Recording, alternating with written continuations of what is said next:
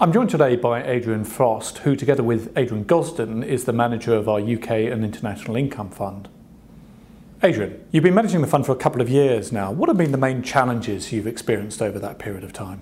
I think the main challenge has been just getting invested, because if you look the last 2 years and you picked up any newspaper on any day, the news has been pretty much unremittingly gloomy. And yet at the time, the market's actually given a pretty decent return over that period. So that's been the fundamental challenge, which is really to say that the macro and the gloomsters have been to some degree discounted in the marketplace. Equities have been pretty unpopular. And actually, the way of summarising what's happened is I think things have turned out less bad. Don't get me wrong, they're not good, but they're less bad than the sort of most gloomy commentators expected.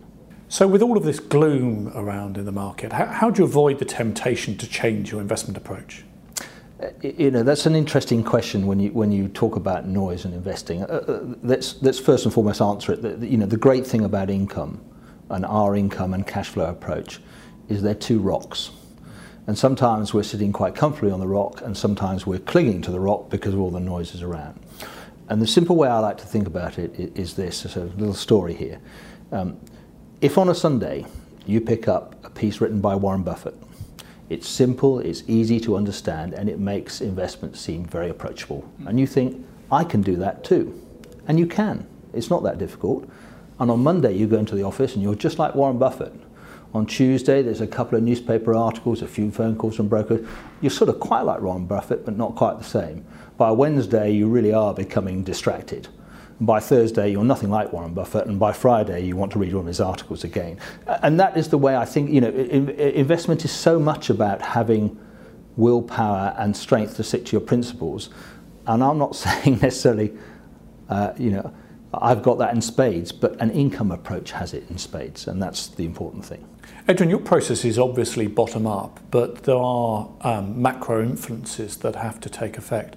What influence has that had, for example, on your balance between your UK holdings and your non-UK holdings in the portfolio? The macro, I try and make sure it has as little influence as possible. Because if you stop to think about it, there are thousands of economists and strategists trying to predict it, and occasionally they get it right. There's not a very good predictability record there.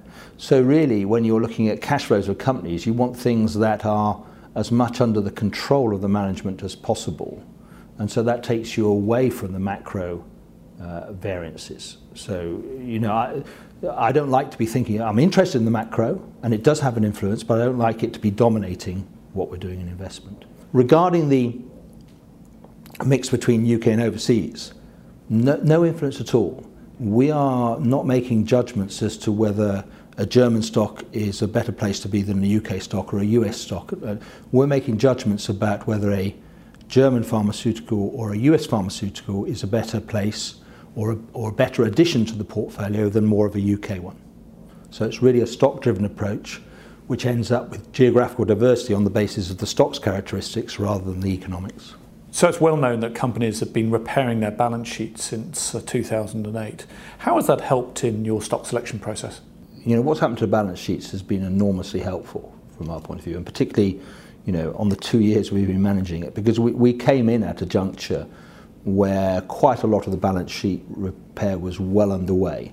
And this was companies making sure that they were never caught short in the way they were at the credit crisis. They never wanted to go crawling to bond markets asking for money, crawling to banks asking for money. They wanted to be as self-sufficient as possible. So this great movement to strengthen balance sheets, lengthen funding lines, and to remove that uncertainty from the equation was already well in progress. And the corollary of that means that when it comes to dividends, companies having been very nervous about dividends during the credit crisis now actually have a high margin of safety and balance sheet strength, which has been hard won, which actually underpins dividends. And the second thing is, I think all of them have traded more profitably in the years after the credit crisis than they would have ever imagined. So that's actually added to that balance sheet strength. So what does that mean for recent additions to the portfolio? I think you've bought Balfour Beatty, haven't you? So when we look at a purchase such as Balfour Beatty, it's a good example there because it's always had strong finances in an industry that's quite cyclical. This is about building and contracting, primarily in the UK and the US. And it also has a portfolio of the government-backed private finance initiative, hospitals, schools, etc., etc. A long-term portfolio there, which is actually very valuable, indeed undervalued. So we start in a good place with Balfour Beatty. And slightly against my earlier comments, this is something which just have a little bit more macro in it, in the sense that if you look at what's going on in the US and the UK, we're getting lots and lots of quantitative easing. We're trying to understand how that helps economies. But actually I think they'll get around to the view that helping the economies will be more direct expenditure into infrastructure, which in certain areas is sorely needed. The prime beneficiary of that is Balfour Beatty, and we start with a strong balance sheet and a 5% yield. You've got a big weighting in the portfolio in financials. I think some of our investors might be a bit puzzled as to why you find stocks in that part of the market attractive. Perhaps you could help us explain that. Yes, I think when you broad brush, you say financials, people immediately think banks, and really it's everything but banks largely. And this is more about companies that were tarred by the brush of the banking crisis, when in fact they were much more solvent. You take the life assurance industry, that really went through its real crisis in the early 2000s. That's when it sorted itself out. So it actually came into this crisis not in perfect shape, but in much better shape than one could ever hope for. So it's really those companies where we feel that there is good cash flow, it's fairly well underpinned, and there are good dividends to be had. Because the difference here is these sectors actually have dividends, whereas HSBC aside, for a UK investor, there's not much dividend to be had in banks. You've also got holdings in two major pharmaceuticals companies, GlaxoSmithKline and AstraZeneca. Two things. Firstly, could you help us understand the differences between the two stocks and what attracts you to them both? And secondly, how do you think about patent cliffs? I think there is not a marvellously interesting story about pharmaceuticals, but actually there is a marvellously consistent cash flow to them. And yes, there are pressures such as patent cliffs and cutbacks in government expenditure, but these companies have plenty of capacity to flex and cut costs and to improve cash flow. These are companies that actually had wonderful decades of growth, generated loads of cash, and arguably didn't run their businesses as economically as they should have. And we're still, if you like, able to reap the benefits of being able to run their businesses better.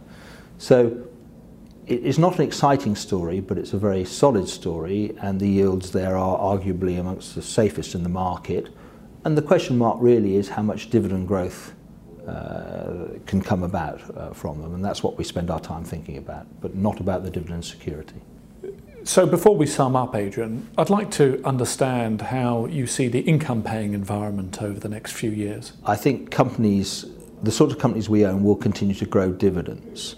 My note of caution is at the moment is that they are probably going to be a little bit prudent just about how generous they are to investors. They'll grow, but by not as much as they possibly could. And the reasons for that are perfectly evident when you pick up any newspaper. Who could blame a company for being quite prudent about what they do? But that money isn't gone forever. It's there.